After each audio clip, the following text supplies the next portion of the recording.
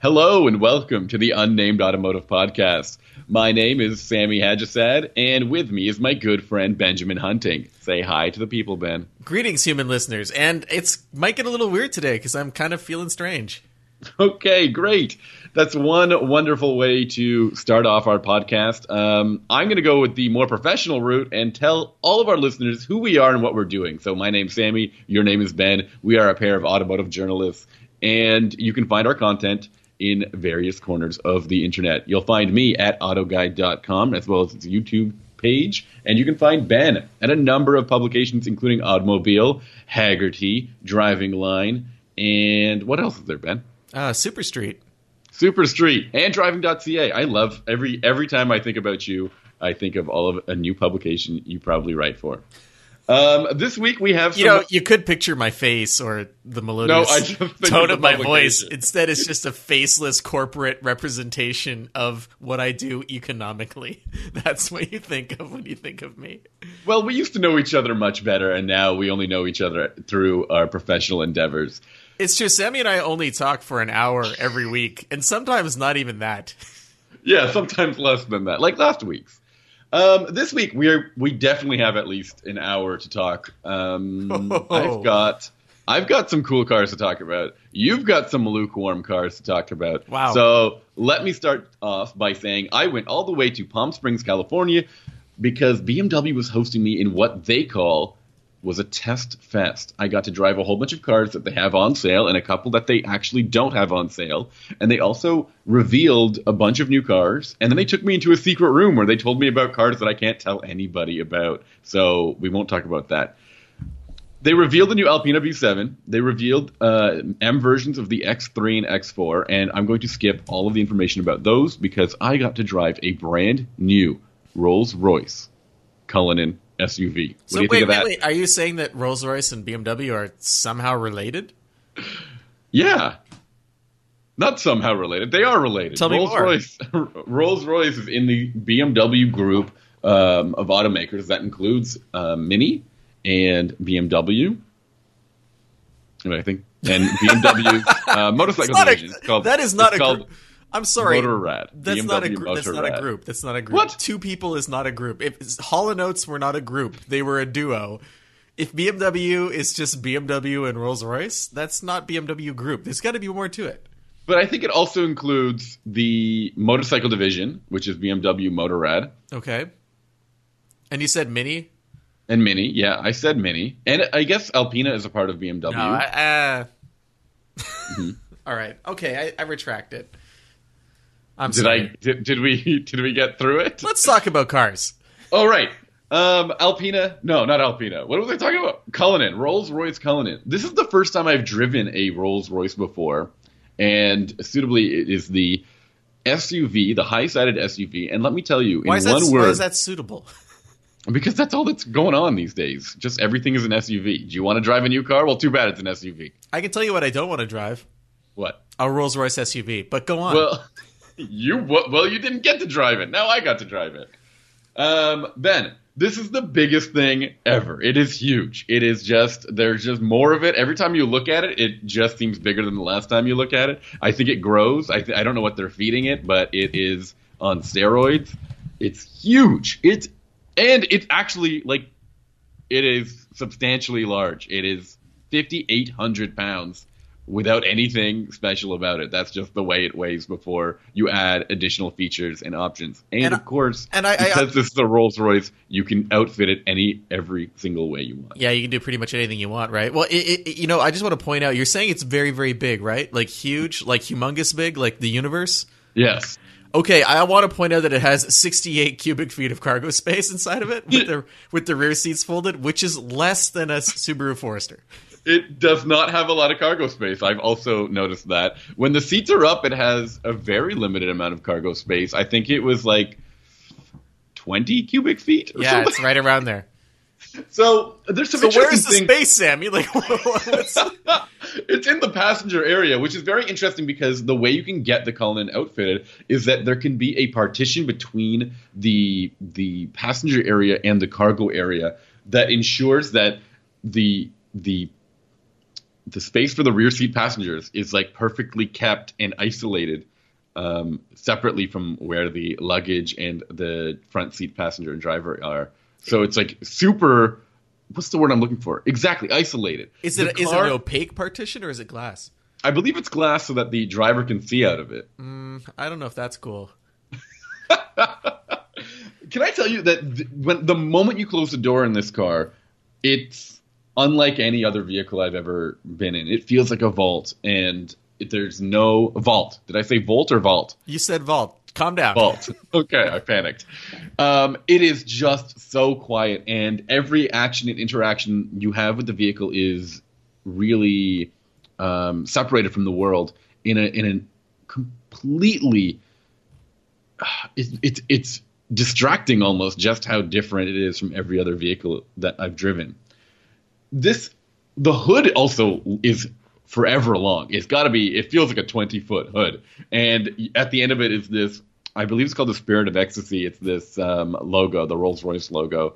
And that's pretty much where you point and shoot the car to send it to where it needs to go. Piloting it is really isolating. It's extremely numb. It feels so strange and disconnected from the world. The powertrain, this is a 6.7 liter twin turbo V12 engine that makes 563 horsepower and 627 pound-feet of torque, and it never feels particularly in a hurry. It just gets going, and then kind of like you look down at the speedometer and you're going very fast. It just is very bizarre in that way. Well, but a 6,000-pound car, that's what's going to happen, right? Yeah, and you were saying that the vehicle feels disconnected and numb. I've driven a few Rolls Royces, not the Cullinan, but coupes and sedans and convertibles, and all of them together, they have this feeling where it's more like you're at the tiller of a sailing ship. Yeah, and you're kind absolutely. of you're not really driving it so much as you're navigating it. It really does feel that way. It feels like the world is passing you by in a Cullinan. You're just getting through it. And this isn't a negative. Like, I'm not saying that like it's a bad thing. I'm saying it's like a unique experience. It very much is a unique experience. I'm not trying to say it like a bad thing either. It just feels like you can leisurely look and drive this vehicle quickly. You know what I mean? You can leisurely drive the car fast. It's interesting in that way. Now, the car that we had wasn't fitted with all of the luxuries and amenities that a Rolls-Royce might have. Like, it didn't have a fancy fridge for your champagne, and it had those. It just didn't. It just didn't equip it with that. Maybe because one of the earlier models or one of the newer models that these cars on the press that they have on the press fleet. I also think that they probably don't want to fit their media car with too many goodies because these things are probably selling at a decent clip, and they probably sell every one that they make. Well, don't they? I mean, I would assume that is it really a volume vehicle? I thought that how much volume does Rolls-Royce do in a year, and aren't most of the vehicles already spoken for in the ordering process? That's been my impression. Yeah.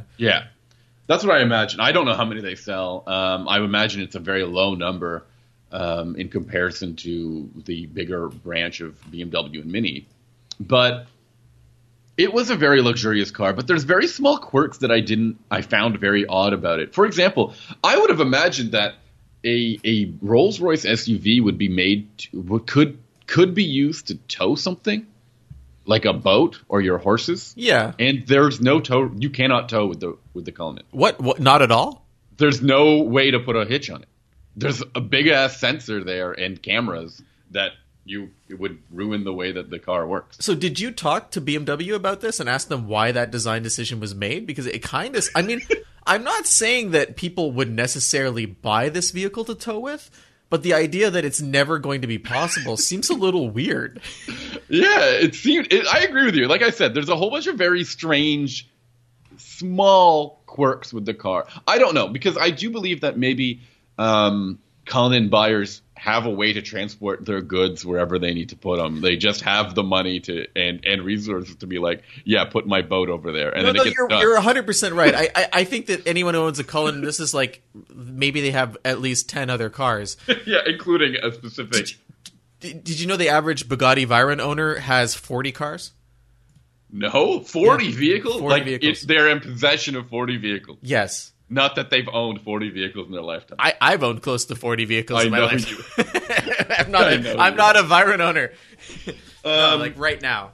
Let me tell you, it has a shifter, a column-mounted shifter that I'm telling you is really small, and it's very weird how tiny this column shifter is. The word is dainty. Dainty, yes. It is tiny. It is the size of a pen, maybe. And that's how you change gears. Imagine you have an item that is the size of a pen. And it doesn't really feel hefty or heavy or anything like this. It is a dainty little stock that is behind the steering column. And you just pull it towards you and put it into gear. And it's very, very different from what I imagined. I mean, if you look at this car, it's comically large. It is huge. In fact, when I popped the hood to take photos of the engine, I had to get on my tippy toes just to get a shot of it. That's how tall this car is. And to think that some of the controls are so laughably small, it's as if I don't know how that design language works. Do you think it's just stuff that was imported from other Rolls-Royce models? And here's the thing. I'm going to be very honest about this vehicle and what I think about it. It was entirely built because there was a market for it, not because anyone at Rolls-Royce had a passion to build an SUV. So the fact that that's the impetus behind its design suggests to me that there wasn't like a lengthy process where they really, really thought about things like interior switchgear as needing to be different from other products in their portfolio. I think you're onto something, and we see this with a lot of exotic and luxury automakers. I mean, the Bentley Bentayga has hit the market as well, and so has the Urus, which I believe is based on the same platform as that Bentayga. These are ultra expensive vehicles that are meant to cater to a different audience than the usual SUV, and I think the Cullinan fits that bill exactly. And it does feel a little bit different in its own way. It has all these very small details. It has a beautiful interior, simply beautiful. It does feel really nautical themed. It's full of wood and nice light colored upholstery, and I really do like the way that looks. There was also some big displays in it, as well as a touchscreen. I believe that for the first time that they have a touchscreen. It also has an air suspension setup, which is designed to make it perform better off road, which I was curious about. Mainly because the weight of such a vehicle would help it in some off-road situations to ensure that it has traction. But in addition to that, you can press a button, and the electronically controlled shock absorber uses an air compression system to actively push down any wheel that it detects as losing traction to ensure that every wheel is in contact with the ground and maximum torque is being provided to all wheels. Wait, it pushes the wheel down? Yeah. This kind of reminds me of those systems where you're floating over a pothole and it pulls the wheel up so that you don't get damaged by the pothole. You know what I'm talking about, right? Yeah. So it's kind of like that in reverse. In reverse. So if you are stuck and you're getting limited traction in the sand or mud or snow, the car would just push more downwards to try to provide you with traction. Isn't that interesting? It is interesting. Does it work? Did you feel it working? You didn't take it off-road. I didn't take it off-road. I was too nervous to take my first Rolls-Royce vehicle off-road. We put it in a little bit of sand, and that was it. And I didn't notice it behaving any unnatural or natural, any more unusually than I would have expected it to. Okay, here's another question. So, we were talking about how we don't expect anyone to take the Rolls-Royce Cullinan off-road, right? I'm sorry, we don't expect people to tow with it because it's a 10th vehicle. They have other vehicles to tow if they need to. Why would anyone take it off-road then? Why the pretense? No, I don't think that's you're going to say isn't that the reason this was built? That's not the reason this was built. This was built to make money.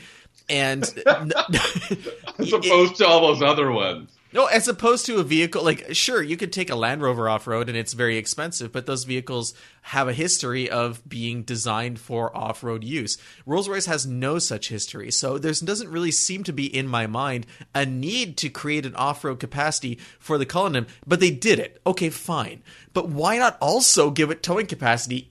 Something else that you don't expect anyone ever to use. It's why pick and choose? It just seems strange. I agree with you. I agree with you in a sense, because I am not sure what these people will be, what these kinds of buyers will be doing with the Rolls Royce. I don't know. We don't know maybe you and I don't know the secret lifestyle of bajillionaires who can afford these things and all of their recreational activities. But I will admit, I think off-roading is one of the defining features of a SUV, be it a very expensive one or even a very cheap one. An SUV like the Subaru Crosstrek, it does the trick. It can go off-roading. It can drive in some sand or some mud or some snow. I got to disagree. And if that can do that. I got to disagree with you. A Honda CR-V and a RAV4, I mean, those were never intended to be taken off-road, and they're super popular. Mazda CX-9. In a form, they can't go off-roading like, say, a Wrangler can, or that's the only one I can go, or a G-Wagon, right? But would you take a CX-9 off-road in any situation? A CX-9 off-road, yeah, like a gravel road or a sandy road or even snow. Okay, gravel roads and sandy roads are not off-road. Off-road those are not the actual road. Okay, no road. Fine. Would you do that? Yeah, I mean, if I had to park in a field, I suppose. Oh, park in a field now. That's the low bar we have to clear. And a sedan totally can't park in a field. I don't want to put my sedan in a field. You couldn't take a Ford Flex off-road. Yeah, I suppose so. I'm just saying, I think that the definition of SUV is maybe wider than off-road capability is a must. I'm also being a stick in the mud because I really don't like this vehicle. I think it's a bit ugly. Okay, not only is it ugly, I think it's what's the word? Cynical. You're cynical. I think it's and I think it's below Rolls-Royce. I think this is a company that didn't need to make a ploy for the cash, and yet they did, and I think that kind of sullies the brand a bit, at least in my mind. I think the Lamborghini Urus is the same thing. It's like it's a vehicle that doesn't need to exist, and there's no reason for it to exist within the brand itself. Lamborghini, they made the LM002 a super long time ago, but that's not what this is. That's not what the Urus is. Rolls-Royce has never made a vehicle like this. There's no need for it to make a vehicle like this, but it's doing it because it's profitable. And at what point are you just like every other car brand? Like, at what point do you just throw away everything that makes you special and say our brand doesn't really mean anything as long as we can generate cash? Okay, so I kind of agree with you, and I kind of don't agree with you. I think SUVs can be luxurious, can be ultra luxurious. In fact, the bigger the vehicle, the more luxury appointments you can have in it, in terms of materials, in terms of that sound deadening that I was talking about, that makes a Rolls-Royce just so much different than another vehicle out there, another car especially. That is to say, though, if you've ever seen a Phantom or a Ghost, they're very big. They are SUV sized, just in the shape of a car. Yeah. So the Cullinan should just exist because the other vehicles are just that large too. This is all-wheel drive and has air suspension that can lift and lower and apparently go off-road. So I mean, I think it was a natural step for them to make. A natural step? You think the Cullinan was a natural step? Luxury motoring. This is the way it is. Oh, wow. I think in contrast, the Wraith and the Phantom, not the Phantom, sorry, the Wraith and what is the other one? The Dawn and the Wraith are less Rolls-Roycey than the Cullinan, because those are two-seater vehicles. Yeah, which the company has like a 100-year history of building. But I feel like these are supposed to be ultra luxury vehicles, and when they lop off 2 extra doors or put a roofless variant of the car, they're getting away from that ultra luxury limo-like and isolated drive that Rolls-Royce should be known for. I can't agree with that whatsoever. I think that the isolated drive is merely one aspect of their modern iteration, but the reason Rollses are so expensive is because of their brand equity. And I think a vehicle like the SUV eats away at that brand equity. But if you look at the history of the company, they've been building open-top cars since the very beginning. And it's not I don't think having an open-top car is less luxurious than a closed roof car in any way. I'm going to disagree with you. I think what I love most about this Rolls-Royce and what I noticed immediately was just how luxurious it felt inside the vehicle and how isolated and disconnected it was from the world. So you're saying the original Rolls-Royces I don't know much are about second-rate to you. I can't remember. Well, every original, any older car is so different than what we consider a modern vehicle. Yes, I mean, but the whole reason Rolls-Royce... The cheapest vehicle that we can think of in terms of the Corolla is such a departure from the original Corolla in a way. Yes, but a company like Rolls-Royce and a company like Bentley are entirely brand constructs that are based on history. And without that history, they fail. I think they're about this experience, though. No, if that were true, that's what luxury is about. No, if that were true, then the Mercedes experiment of 10 years ago would have worked perfectly well. What was the name of that absurd car that nobody bought? Maybach, right? Maybach is built just as well as these vehicles, and yet no one cares about Maybach because Maybach doesn't mean anything. Ferrari sells cars because it has history. That's why they're able to command such a premium on the market, despite the fact that a Corvette ZR1 will go toe-to-toe with almost everything in their lineup. It's a brand that's been built over nearly 100 years of motoring. And so how long do you build a brand and then how 100 long do you years? Wait? Yes, but then what are you going to do with that brand if your customers want an SUV? You don't have to make that SUV because you're owned by another company that takes care of things in volume. Rolls-Royce does not have to be a volume brand. But it chose to do this because it wanted to access the cash that's available if you sell this kind of product. I don't know, man. I really appreciate. I think that this car in particular goes toe to toe with some of the and shows up what all of the luxury SUVs that we've seen. This outdoes it in so many ways. So all those other vehicles that don't need to exist are shown up by this other vehicle that doesn't need to exist. Even this entire segment it's a step up from an Escalade and a Range Rover. I mean, this is a special. I mean, what about the G-Wagon? What about the Mercedes-Benz G-Wagon? In its current iteration? Sure. I mean, what about it? Why is that allowed to exist? Because it has history. It's been around for 40 years. Mm-hmm. The Cullinan has no history. And at the same time, it's destroying the history of the brand merely by existing. That's a contrasting opinion. That's insane. I don't think so. I think that these vehicles are embarrassing. And I think we're going to look back on this era the same way we look back on things like the Volkswagen Phaeton and other vehicles that were overreaching their brand, that really they're just a cash grab that won't have any importance in automotive history aside from that. It's just an embarrassing thing that Rolls-Royce did. Rich people are going to grab these vehicles. Oh, so rich people are the arbiter of taste now? They're going to love it. They're totally going to sell them. But you know what else sells? Pornography. And if Rolls-Royce what are we talking about? Hear me out. Right. Okay. Here. You know I always give you a platform here. Thank you for being so generous of giving me a platform on our shared podcast. That is such. You're a doll. Here's the thing.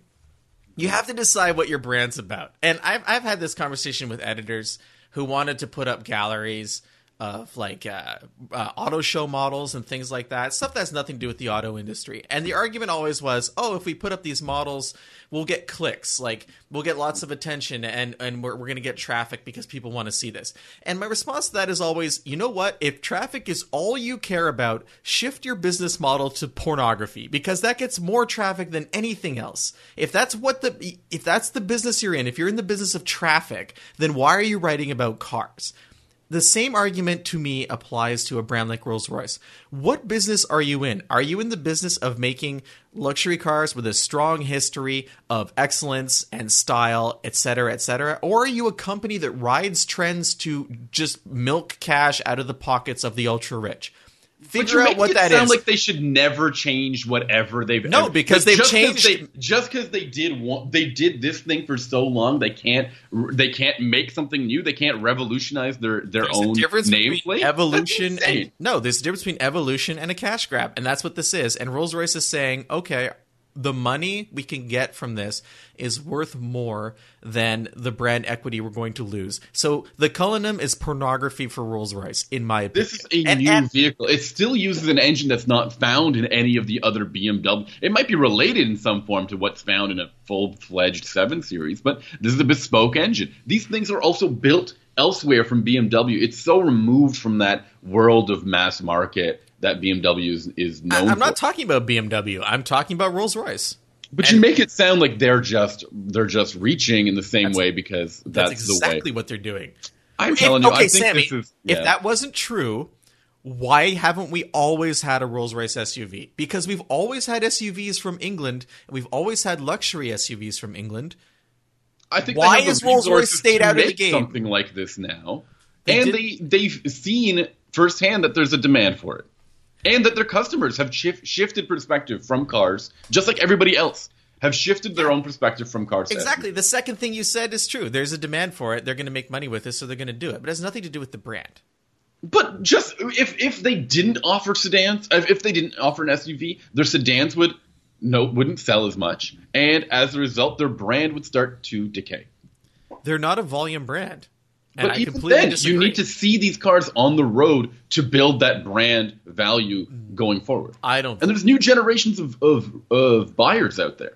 Yeah, and those generations, I mean, I don't think you need to see a Rolls-Royce going by on a regular basis to think, oh, I should buy a Rolls now that I'm a billionaire. Maybe. I think you could. I think you can argue for that. I'm trying to argue for that. So. I think we're going to have to agree to disagree. I just think we have very different perspectives on this vehicle. And I realize my opinion is a very strong one, but it's honestly a vehicle that I have zero interest in and I think is an embarrassment. And I think this whole segment is an embarrassment. Okay, so, I mean, I will agree with you. I don't know what to say about this vehicle because it's for a demographic that I'm so disconnected with. I don't know what buyers of $500,000 luxury SUVs are really looking for. I think they're looking for a bespoke, special, unique experience that they can't have anywhere else. And I think that the what's the name of this car? The Cullinan delivers that. It really does. It brings up a next level. The only other car that I thought was cooler than this in this kind of like unique, exclusive atmosphere is that weird 2-door Range Rover. It was called the SV Coupe. Yeah, and I thought that was Yeah, they did. They built a couple of them. And I thought that was super for sale, cool. Though. It was just a show vehicle. It was for sale for $200,000. No way. Yeah. When I read the cancellation report, they said it never went to market. It was never built because they couldn't justify it. Yeah. I mean, it doesn't matter, but other than to stretch your credibility even further. I'm going to tell you, I think this is a real thing. I think this is a real thing. Quote of the day, Unnamed Automotive Podcast. You're so mean to me every time. I think this is this SV Coupe is great. No, I think it's cool too. I don't see the relation to the atrocity that is the Cullinan. But what I'm trying to say is that there's these ultra rare exclusive vehicles that will cater to this demographic. Anyways, let's change. I feel like I'm under the gun here, so let you take control of the podcast. What have you been driving? Like I haven't been in control for the last 20 minutes. With my extreme opinions about Rolls-Royce. So I've driven a couple of vehicles. The first one I wanted to talk about is absolutely nothing to do with the Rolls-Royce except for the general vague segment that it's in. And that's the 2019 Infiniti QX50, which is a vehicle I drove almost a year ago at its launch, and I hadn't driven it since. So I decided to spend a week with it. And because I'm going to be honest with you, the experiences that we have at these launch events, Sammy, you can back me up on this. They're very carefully curated and crafted so that we drive the vehicles in situations that highlight the best things about them. Would you say that's accurate? Yeah, and I will admit, like, even with this Cullinan, I had such a limited experience with it, and I didn't get to take it through my most familiar roads. You're in a whole new place, all by yourself. We're trying to keep somebody else company and not bore them. So you are there's a lot of things going on at once. You don't get to enjoy or understand a vehicle in your own on your own terms like you do when you have it for a week, right? Exactly. And so speaking to that. It was also a completely different season because when I drove the car, it was in California and it was bright and sunny and everyone was happy. And when I had the QX50 this time, it was cold and chilly and snowy and miserable. So these are, different realities. I remember really liking the QX50 in a lot of ways. The things that stood out for me when I first drove it was the interior. Yeah, I mean, I know you liked it too, Sammy. Just the details, the materials that were used. Infiniti really stepped it up, and I thought it was far nicer than pretty much anything else in its segment. The X3, anything like that, just couldn't really measure up in terms of interior.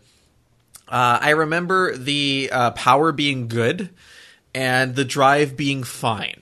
Not particularly sporty like the older QX, older QX50, but still something that, you're not going to be upset with. Right. So flash forward to now, I have kind of a different impression of the vehicle. I still like the interior. There's some of the switchgear feels a little more normal a year later, maybe because competitors have caught up. But I did not like the CVT in the vehicle. The continuously variable transmission, it just felt buzzy. It felt like I was always off the line. Like it really tacked the revs up and then kind of held them there in an awkward way. And I'm going through my notes from when I first drove it, and I didn't like it then either as much. And I think maybe what caused me to notice it more was the fact that this time the vehicle was riding on Pirelli Sato Zero winter tires. Oh, yes. Okay. Those are the absolute worst OEM snow tire on the market. It's not snow tire, but winter tire you can buy.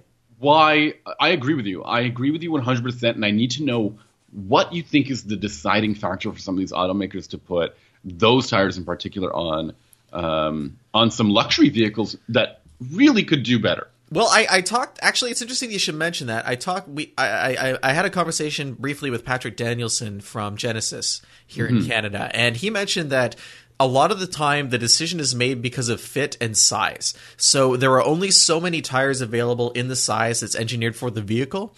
Yep. And as a result, you'll see something like the Sato Zero put on a vehicle that's intended to be a performance vehicle because it's the best option at that price and size. And I should mention the Sato Zeros, they're designed to be I use the word performance. On dry pavement, they're supposed to be good. Yeah, they're supposed to be better than the average snow tire because on a tire that's designed for snow, you have larger tread blocks, and those blocks can squirm on dry pavement when you're. And sometimes those sipes will do the same thing too. Yeah, lots of siping can do that too. Exactly. So and make noise. But the flip side of that is when you're on snow or slush, they whisk away water a lot better. And they're better able to avoid hydroplaning, and they also are able to grip snow and maintain handling and acceleration when there's actually a layer of snow on the ground. So if you want to the word performance snow tires generally cheat more in the direction of dry pavement, although there are some like Blizzaks and X-Ice that do a good job all around. So these Sato Zeros are garbage. They're the worst tire. The car was not controllable in certain situations at low speeds. It was just sliding here and there, and this has nothing to do with Infiniti. It's all the tires. It was not pleasant to drive, and I think that the wheel spin associated with driving the car on those tires really had me noticing the CVT more. Isn't that wild? That I mean, me and you have discussed this before, but tires make all of the difference in a car. It is the one way all of the engineering of the car, if it wasn't for good tires, would be lost. That's how you get all of that performance, all of that capability that the vehicle has at its potential. If the tires are garbage, you won't feel any of it on the road. It's the biggest thing in a vehicle, and I feel really sorry to hear that your impression on the QX50 has sullied so much just a result of its winter driving and its winter tire setup. Yeah, and some other things to note. The ProPilot Assist and whatnot doesn't work great in the snow because the sensors get covered up. That's the semi-autonomous driving settings and adaptive cruise control and all that stuff. It's always going to be a tough sell in a winter climate. I found that other than that, the vehicle was comfortable. It still looks pretty good, and I really enjoyed the interior. It kind of like the bloom is off the rose. I mean, I was surprised by how much my opinion changed on this vehicle in such a short period of time. A year. Right. I want to agree with you, and I want to tell you that it's kind of sad that I think one of the main reasons you would get a vehicle equipped with the driver assistance features like ProPilot Assist is to give you backup in tough driving situations, including snow-covered roads or slush or when it's snowing heavily. And the fact that these systems do not know how to deal with the snow or are not a help in the snow, that's a problem, I think. It's almost false advertising. A driver's aid system that does not help you when you need it the most. I agree. You said your last sentence is exactly how I feel when you need it the most, and it's just a problem that we haven't been able to engineer our way out of yet. But as a result, it means that these systems are actually more for a luxury or leisure purpose in comparison, because on the dry pavement, it means that I can take my eyes off the road. I can relax a little bit because I know that this smart camera and sensor array can back me up a little bit. And I think that's really that's going to enforce or promote bad habits on the road. I would like to see a move away for Nissan from the CVT world. I don't know if we're going to get it. I doubt that's going to happen. But this, at least in their luxury vehicles, I mean, they don't have a CVT in the Q60 or the Q50 sedan and coupe. And I know they don't have it in the QX70, although that vehicle's getting really old. Yeah. And they don't have it in the QX80 either, but that's a big old V8 powered body-on-frame vehicle. I mean, this vehicle has 258 horsepower and 288 pound-feet of torque. Those are really good numbers for a four-cylinder. And you could those numbers are down from its six-cylinder days. Yes, they are. I think it was 325 horsepower. But it was also very thirsty as a vehicle. And the thing about the previous generation of this vehicle, I liked it. It was kind of like a stealth wagon. It really just kind of felt like a taller wagon. But inside, there was no space whatsoever behind the front two seats. It was really, really small. And when I say no space, I mean like less than the Rolls-Royce Cullinan. It's like... So then what's important, I want to talk to you, what they've done from the last generation one to the new generation one, is they took all the criticisms of the last generation QX50, which was it was small and thirsty, and they made those it looks like they made those the emphasis for the new generation model. Yeah, I mean this is a way better all-around vehicle. If you're it judging, has a benchmark in terms of interior quality and design. I think that still is fantastic. If you don't care about things like performance driving, then the new QX50 is much better. The older QX50 was aimed at a demographic that I'm not sure exists, and that's people who wanted a rear-wheel drive performance wagon that looked like a crossover. And I'm in that demographic.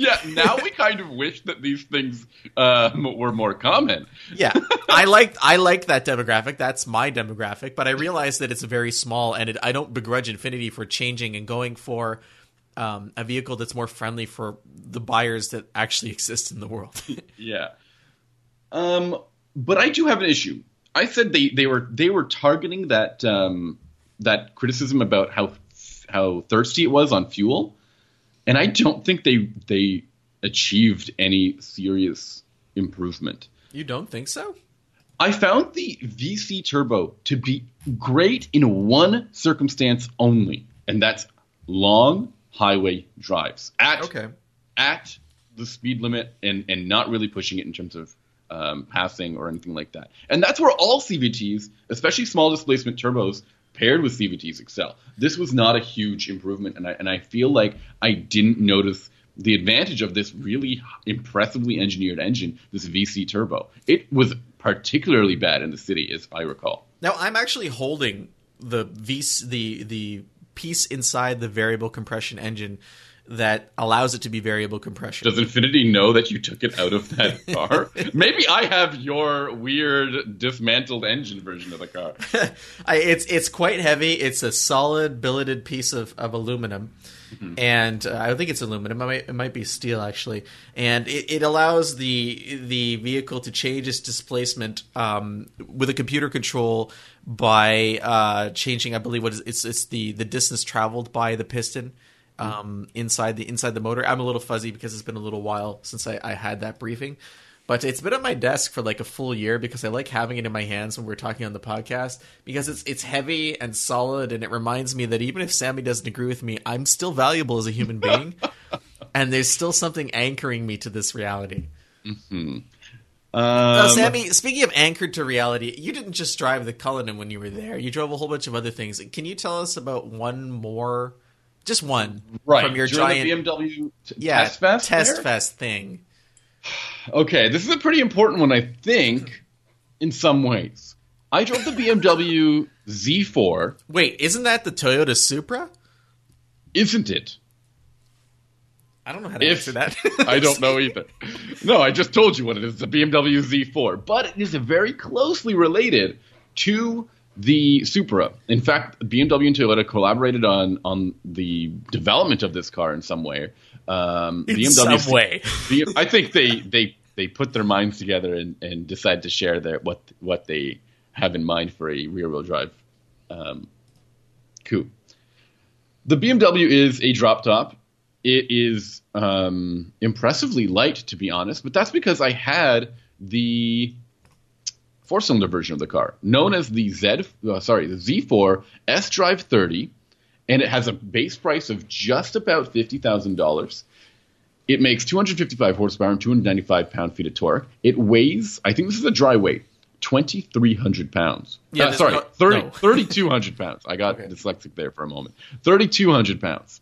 It does 0 to 60 in 5.2 seconds, which honestly felt like a lifetime when I was driving this car. It did not feel very fast, and that might be because I drove this car with essentially a six-cylinder coupe version of this car in the Supra in a pre-production stage, and it felt really fast. Over a second to 60 faster. And I was more impressed with the six-cylinder and the coupe than I was in this very short drive of the Z4. Well, I think that makes sense, right? I mean, this is the entry-level car with 2 less cylinders and versus the top Zoot Supra. I think that you would want the Supra to be faster. And it felt, not only did it feel faster, it felt more, I don't want to say refined, but it felt more substantial. It felt like a car that was serious. And the Z4 felt a little bit more aloof. It actually felt really light and agile and quirky and fun to drive, but in the way that a drop top is. In the way that I understand what you're saying. In the way that maybe an MX-5 can feel. And that's both a good thing and a bad thing. Now, hold on. MX-5s are the benchmark when it comes to top-down motoring, and in very many ways, sports cars, affordable sports cars. If the Z4 feels a lot like an MX-5, that's a good thing because it's going to feel agile and fun and cute in a way, but in a bad way because it's supposed to be a BMW and it's supposed to have this. What's the tagline for BMW? The ultimate driving machine, and I didn't feel that out of the Z4. Now, how does it compare to the previous Z4? This is a very good question. But the previous Z4, like I said, felt like a robust machine. It felt tight and heavy, and it felt precise in the way that this new Z4 doesn't feel. But as a result, it didn't have the fun factor that this new Z4 has. So it's like a teeter-totter. It's like a seesaw. The old Z4 was this serious drop top, and this new one is this lightweight, enjoyable, agile vehicle. Does that make sense? I guess so. I mean, I haven't driven a Z4 in a very long time, or perhaps ever. I don't remember, to be honest. Right. Driven the Z3, but I know that BMW has had a hard time convincing people to buy this vehicle. Yeah, and I don't know if this new one will make it any easier. It kind of feels like they build it out of obligation. Like we built the Z3 and we made a big deal out of it, and then when the 4 came along, it's just, well, we need to have a Roadster in the showroom, so let's do it. And I guess they found a way to split costs with Toyota on it this time, so that probably helps their bottom line. It's just, I don't know. They're not super serious about that market. It's like There's a better way for me to make an analogy here. The Z4, I said, it felt like a front-engine rear-wheel drive Cayman. If you remember me saying that. The Supra feels like that. Sorry, did I say that right? It doesn't matter. No, the Supra that I drove felt like a front-engine rear-wheel drive Cayman. It felt very sporty, very serious, very fun to drive. The Z4 does not feel like a drop-top version of that. It doesn't feel anything close to a Boxster. And like I said, it feels closer to an MX-5 than anything else. It's a little bit of a disappointment in one way, but it's still fun to drive. It just didn't feel like the serious performance machine that I was expecting it to be, especially with its connection to Toyota's Halo sports car. So there's one more vehicle I wanted to talk about before we wrap things up this week, and we'll talk about it quickly.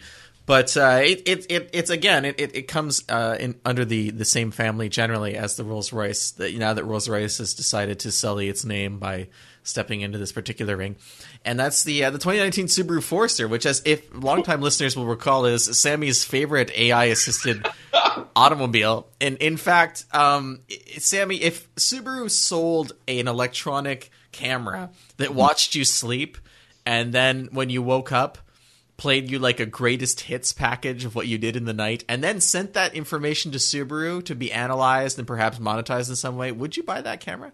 I mean, assuming that there's some sort of safety benefit in it for me, yeah, I would totally buy that camera. The safety benefit is that Subaru knows what you're doing all night long.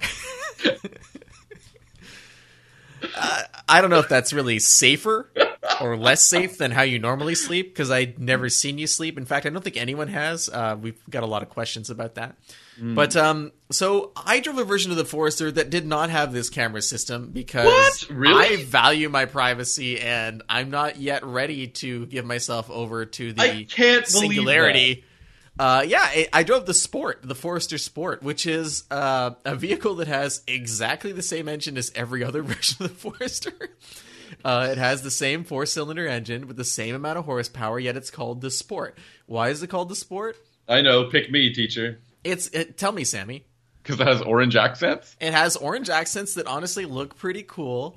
It's got it kind of has, I think it has a different air dam up front. It has side skirts. It's a pretty decent looking vehicle, in my opinion. And not only is it a decent looking vehicle, it is one of the best driving SUVs in its class. And it's one of the best driving SUVs I've piloted in a long time. And I was surprised by how much I liked it, especially after having spent time in the Ascent and just been so bored. No, I was like, the Ascent, remember we talked about it? The Ascent is totally fine, but there's nothing interesting about it. Exactly. But the Forester is definitely interesting. And it's not only is it more interesting than the Ascent, which is a low bar, it's more interesting than the Outback.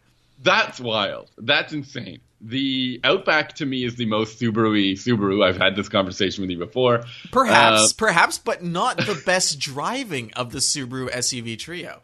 Not anymore, yeah. No, this Forester is a blast. It is fun. You sound indoctrinated. Oh, yeah, I'm indoctrinated. You're the one who's writing love letters to an artificial intelligence that can never love you back. First of all, it's called driver focus. The fact that you know its name is a little off-putting. Did you use the different drive mode settings with this car? This is something that's supposed to be better fit for the sport version of the Forester. It has these two buttons. SI, Sport Sharp, sorry. Yeah. Yeah, I used them a bit. They were fine. They don't do anything that impressive, do you? No, I think the chassis is just the best part. I think it just actually wants to turn. And it's relatively communicative. It's you know what's going on underneath the tires, which is super surprising for a vehicle that historically has not been like that, unless you got the Forester XT. And even then, it's not necessarily something you would have picked as an enthusiast vehicle. So I think this is a rare case where the sport model actually is fun to drive. And the other fun thing about it is, since it doesn't have eyeball monitor brain zap function, it doesn't turn you into a human battery to power the AI necropolis that's going to take over the entire planet. So, very, very good. That's a huge advantage. We got to keep talking. I need to ask you. You sound super enthusiastic about this, but there are still people out there who are not happy with the new Forester for two main reasons. One, no turbo engine offered at all, and this 2.5 liter 4-cylinder flat four doesn't make a ton of horsepower. And two, there's still a CVT that you're going to have to convince some enthusiasts about. But it is a lot better than the Infiniti CVT, which is interesting because the Infiniti has so much more power, and usually torque is something that can paper over the problems with the CVT. In this case, the Subaru doesn't have much torque at all, and yet it still feels relatively engaging with a continuously variable transmission. This is important. I'm telling you, this is important because I remember when I drove this car back in, I think it was July, on the first drive. I remember being quite enthused with it, and then when I had it for some comparisons, I again was very happy with it. Even with, and I do believe that driver assistance feature is important for the reasons we said before. The amount of driver assistance features out there and other distractions in our car are taking our eyes off the road, and these things help us pay attention. Where was I going with this? I don't know. You're just indoctrinated by this robot, and you're saying anything the robot tells you to say. I was being told by enthusiasts and other car buyers that they really wanted that turbo engine back in the Forester, and they potentially thought that the CVT was not a good fit. And yet they're totally cool with the robot watching everything they do. No, everyone glosses over there's that. a huge problem with our priorities when we're focused on the CVT and not the fact that there's a vastly superior intelligence plotting against us every time you turn the key. So there's one thing we need to. So you don't seem to mind the lack of a turbo or the CVT in this car. No, I enjoyed this vehicle. There was not a time where I was like, "Oh, I would like more power. This isn't fun." I did not have that thought, which is crazy because it only has 182 horsepower and 76 pound-feet of torque, and it's really good on gas. Now we sound like a fanboy club, so I'm going to stop this. I can't wait to drive the Forester's strongest competitor, which I believe is the RAV4. It has been redone for this year, and I think it will have something to say about how we feel about this. It might, but I have a hard time seeing the RAV4 as driving as balanced and interestingly as the Forester. I think that the RAV4, it's coming from a front-wheel drive derived platform. I just think it's going to be a little pushy compared to the Forester. It's just my opinion. Okay. I have some more questions. If you wanted to ask me what I thought about some BMWs that I took on the track. Any questions? I took the BMW M2 competition. Remember when I told you how much I love the BMW M2 competition? Yeah. I got to finally put it through its paces on the track. And not only that, but I did it after driving a BMW M4 CS. I did it after driving the new M340i. And I did it after driving the Mini JCW. A bunch of cars on the track I put through their paces, and I still found the M2 competition to be the perfect fit for my style of driving. In fact, so much so, it's half the price of that M4 CS coupe I was talking about. Half the price? Yeah, and the 2019 M4 CS coupe was Don't they have the same engine? $103,000. Wow, who's buying that car? And the M2 competition was $58,000, so a little less than half the price. I'm going to be honest, that's crazy. That is crazy, but the M2 is actually a little bit heavier, about 200 pounds heavier. It's much less powerful. It's 405 horsepower versus 454 horsepower. But I had so much fun in this M2. It is undeniably one of the best vehicles that BMW's M division makes today. And I cannot emphasize that enough. So you're telling me if I want to spend $2,500 per pound, I can get something lighter? Yes. Okay. So I think that was a pretty good roundup of some of the vehicles we've talked about. We've never had, I think, so many vehicles. And I think the upcoming weeks we're going to have a lot of cars to talk about. And next week, I'm going to tell you about some crazy cars, man. Well, tell me what crazy cars. All right. I drove a McLaren 600 LT Spider. And not only did I drive it on the street, I drove it on the track. And this is an unbelievable vehicle that I can't wait to tell you about. When's the McLaren SUV coming? They say never.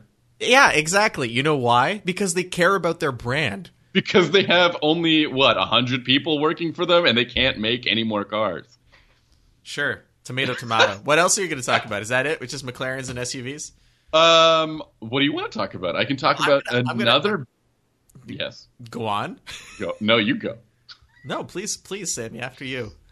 I can talk about another SUVs that I'll be driving. Next week, I'll be doing a fun boxy SUV comparison with one of my colleagues, and it'll either be the Jeep Wrangler Rubicon or a Mercedes-Benz G550 that I can talk to you about. Well, I think we should definitely talk about those vehicles because I also drove a Jeep Wrangler Rubicon, the two-door version, and I believe you drove the 4-door version. Mm-hmm. So that would be an interesting comparison, I think. So that's definitely on the docket. And I also wanted to bring up the my recent time in the Acura RDX, which I took on a very, very, very long road trip recently, with interesting results.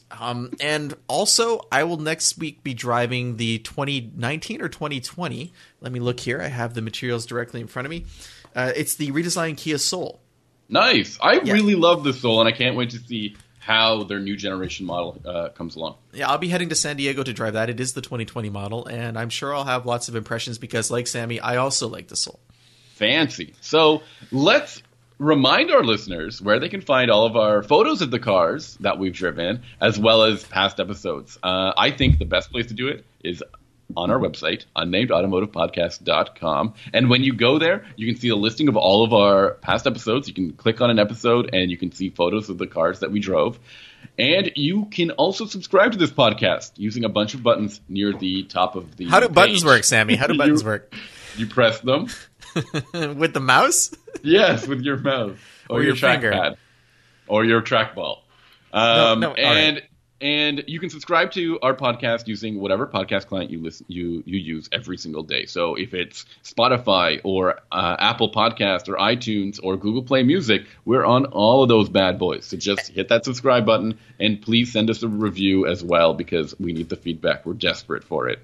And if you want to get in touch with us, there's a lot of ways you can do that as well. You can do it, like Sammy said, on the podcast webpage. There's a way to do it. You can go to Twitter if you want to dip your toes into that cesspool. You can get Sammy at Sammy_ha, like you're laughing. If you want to get in touch with me, you can, of course, send a message through the form on the website. But you can also email me at benjamin@benjaminhunting.com, or you can go at huntingbenjamin on Instagram, where everyone's friendly and just shares cool photos and no one's a jerk. I wanted to shout out to Dennis, who got in touch with us last week. On the website, we had talked about automatic windshield wipers and how they don't really work, and he mentioned that the reason why he now understands and is grateful for the fact that he has automatic windshield wipers and interval wipers on his Volvo. This is a cool feature that I believe a number of GM vehicles have as well, where you can turn off the automatic feature if you don't like it and just go to a straight interval. That seems like it would be something super easy for every automaker to implement. Let's do it, because right now I'm driving a Ram Limited that is doing a terrible job of clearing light rain. I had a good time with it in snow this week, but as soon as it started to rain, it just refused to clear the windshield because it's automatic. There was nothing I could do about it, and it's super frustrating. But anyway, until next week. Actually, what Ben is trying to say is thank you for the feedback and keep it coming. Yes, we appreciate love that. hearing from you guys. And everybody, have a great week, and we'll talk to you soon. Bye.